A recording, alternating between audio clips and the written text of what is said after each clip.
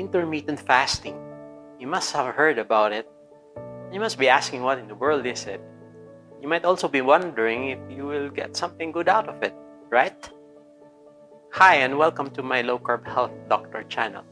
In my last video, we talked about what the low carbohydrate ketogenic diet is and its potential benefits, especially in relation to insulin resistance, type 2 diabetes, hypertension, and the overall metabolic syndrome. Then a patient asked me, what about intermittent fasting? Does it have a beneficial role towards metabolic health? In this video, let's talk about it. If you're new here, don't forget to subscribe to my channel. Stay with me till the end of this video and understand what this thing called intermittent fasting is all about.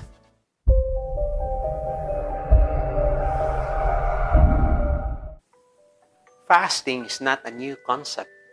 Human beings from various civilizations throughout history have been doing fasting for so long, whether it be by necessity because of food scarcity or for some religious reasons perhaps related to purification of the soul, such as that being done by Muslims on Ramadan or Christians during the Lenten season.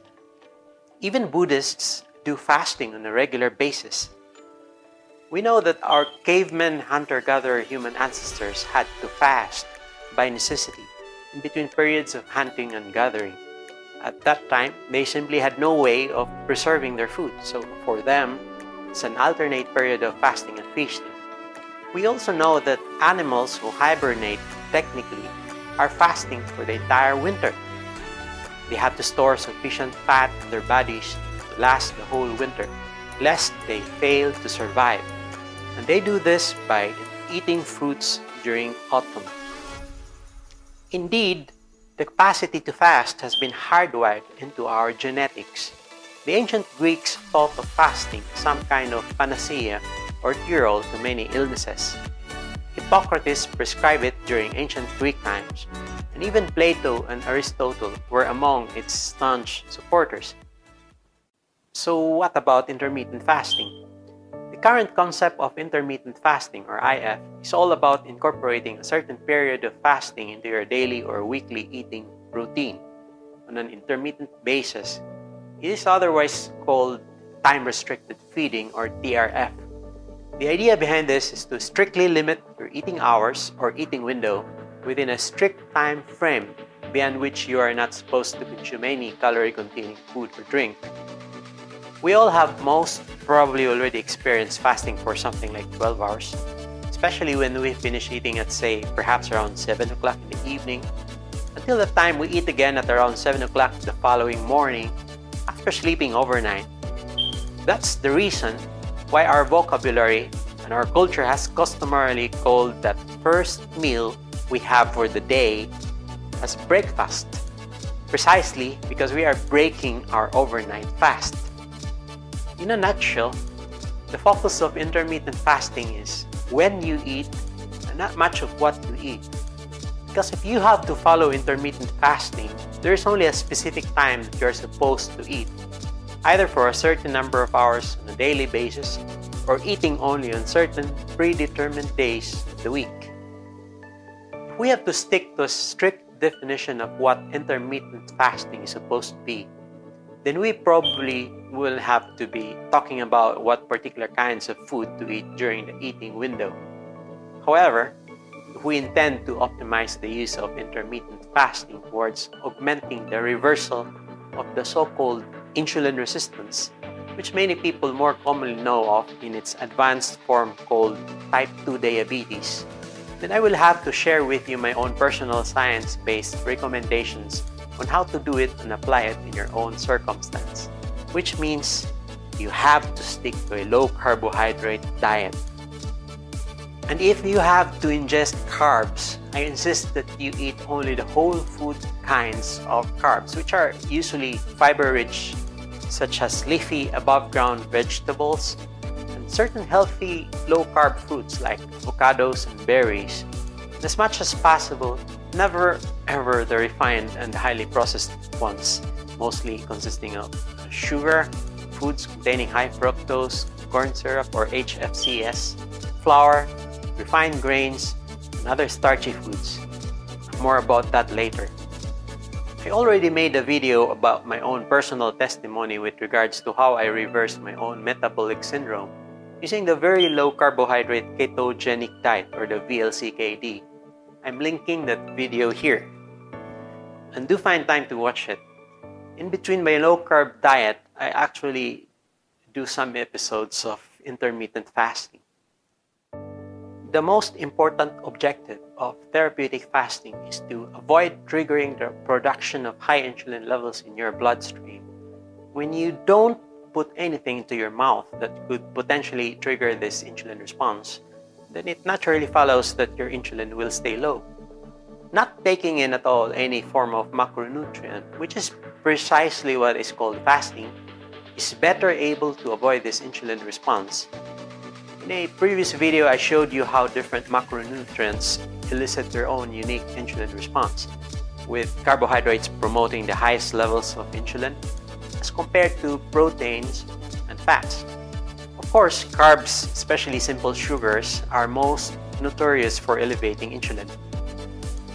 While on your strict fasting window, you may have non-caloric substances such as water, pure black coffee, or tea, and they should have no added sweeteners or fat like cream.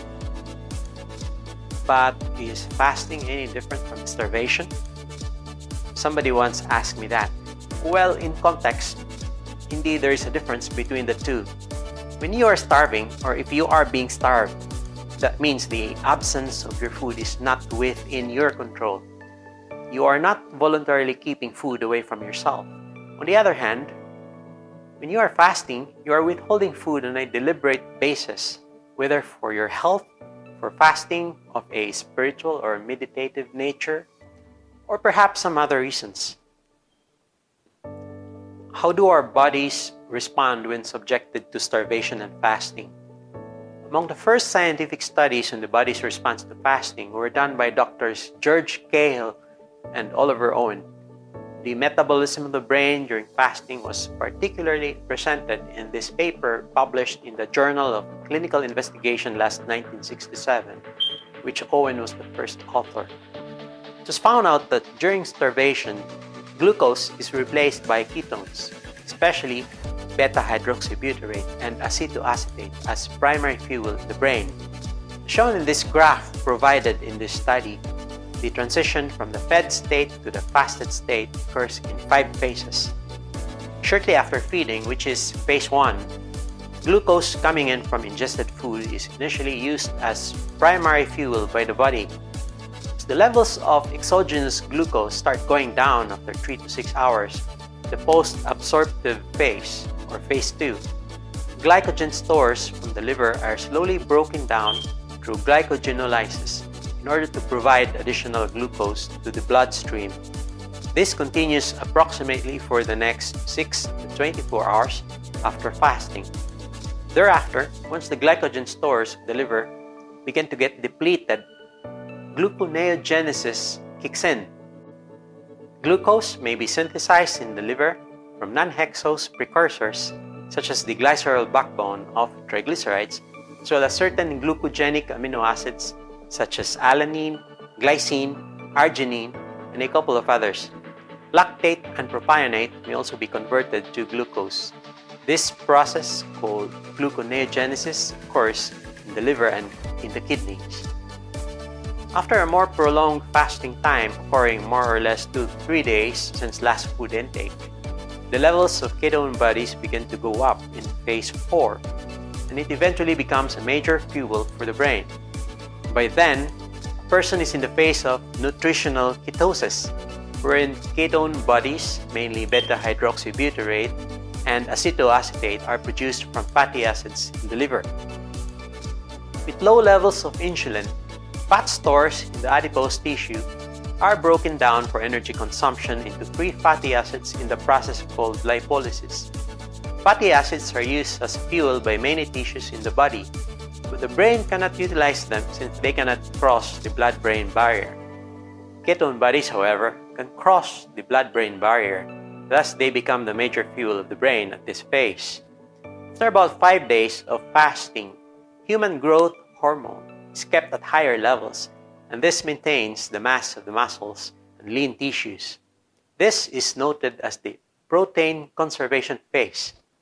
At this phase, the body burns fat easily, and the basal metabolic rate, or the basal energy expenditure, is mostly provided by free fatty acids and ketones. Adequate levels of metabolism are maintained by relatively higher levels of adrenaline, and the basal metabolic rate is kept at a steady state. Muscle wasting, as an effort of the body to feed itself, does not occur until all of the body's fat stores are consumed. Interestingly, it is worth noting that a low-carbohydrate ketogenic diet regimen exactly mimics these effects of fasting, and thus, in a ketogenic diet, the fat metabolizing state of nutritional ketosis is maintained. There are a number of ways of doing intermittent fasting. These fasting periods may last anywhere between 12 to 40 hours, and among the most common would include alternate day fasting, the 5-2 diet, the eat-stop-eat method, the 1 meal a day or OMAD diet, and the 16-8 diet. On an alternate day fasting, you fast for a 24-hour period followed by 24 hours of unrestricted eating, and you do this on an every other day basis. In the 5-2 diet, you get to choose any two 24-hour periods to fast within a week. Usually, those days are spaced away from each other. The remaining 5 days of the week may be spent eating without restriction. In the eat-stop-eat method, you get to choose 1 day per week of a 24-hour fasting period. The OMAD style, which stands for 1 meal a day, is done by eating 1 full meal a day. This could be a 20:4 or 22:2 eating and fasting window, wherein you are going to eat 1 meal within a 2 to 4 hour window, such as when you just eat a full meal at dinner time, and the rest of the day, you may drink only water, tea, or black coffee. Lastly, the 16:8 fasting method is perhaps the most common and may indeed be among the easiest to follow. You fast for 16 hours straight, followed by an 8-hour eating window. This may be done when you wrap up your dinner by 8 p.m., take nothing that contains calories afterwards, and do fasting overnight, which first includes your sleeping time, and then break your fast following day at noontime. In this case, the 16-hour fasting period is from 8 in the evening until noontime the following day, and the 8-hour eating window is from noontime until 8 p.m. Intermittent fasting has several established benefits for your overall health. At the molecular level, it changes the levels of certain hormones. Due to a persistent drop in insulin and an increase in the levels of human growth hormone, intermittent fasting may help you burn visceral fat and lose weight. With avoidance of recurrent hyperinsulinemia, the same mechanism can reduce your insulin resistance, thus lowering your risk for developing full-blown type 2 diabetes. Autophagy is an important cellular repair mechanism that gets initiated and reinforced with intermittent fasting. Aside from the very low carbohydrate ketogenic diet, autophagy is the process wherein cellular waste products in the form of broken and dysfunctional proteins that have built up inside the cells through time are removed. This was first discovered by the Japanese researcher Dr. Yoshinori Ohsumi, for which he was awarded the Nobel Prize for Physiology or Medicine last 2016.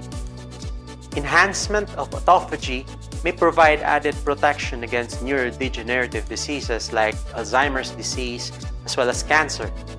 This amazing cellular waste removal mechanism called autophagy is worth talking about entirely in another video. Overall, intermittent fasting is generally considered safe.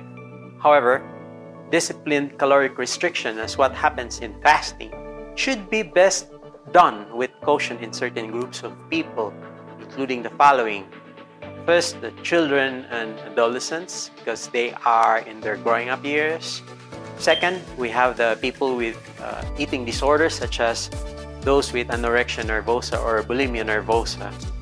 Third, we have the diabetic patients, which includes both type 1 and type 2 diabetes. Fourth, we have the pregnant women and breastfeeding mothers, since they have special nutritional and metabolic needs. And fifth, those taking certain medications, especially those meds that may interfere with glucose metabolism. Can intermittent fasting and the low carbohydrate diet go well together? This topic indeed deserves another video of its own, but based on established studies as well as my own professional and personal experience, I would highly recommend doing intermittent fasting together with a low carbohydrate diet. Doing so would make you better able to comply with the demands of intermittent fasting, since the presence of more fats and proteins in a low carbohydrate diet can lead to better and more prolonged levels of satiety. If you want your insulin levels to remain low, especially when you break your fast and enter your eating window, strive to keep yourself on low-carb foods. If you eat more carbohydrates in your diet, your blood glucose and insulin levels rise. The more carbs you consume, the more glucose enters your bloodstream. And once insulin drives down your glucose levels, your body would send its signals to look for more nutrients, and you'd get hungry again faster and much earlier. You can do intermittent fasting as often and as intermittently as you would like. But if you would like to optimize the benefits of intermittent fasting for your metabolic health, especially if you are trying to effectively address your obesity, type 2 diabetes, and metabolic syndrome in general, a medically managed therapeutic low-carbohydrate diet, which could be in the form of a well-formulated ketogenic diet, and that is done in conjunction with intermittent fasting, that should work best to your advantage. Both the therapeutic low-carbohydrate diet and intermittent fasting can be synergistic in keeping you within appropriate levels of nutritional ketosis. When you do so, it would be best if you also have certain of your blood tests monitored by your physician as well as your body weight pattern, so as to keep them within acceptable levels. So in brief, yes, for most people, intermittent fasting indeed works. And if you intend to use intermittent fasting to specifically address your metabolic health, the more it would work best to your advantage if you also do it together with a low-carbohydrate diet regimen. I hope you get to learn much from the things we have talked about here. Like this video, share it with your friends, subscribe to my Low Carb Health Doctor channel to get notified of my upcoming videos, hit that notification bell, and see you in my next video.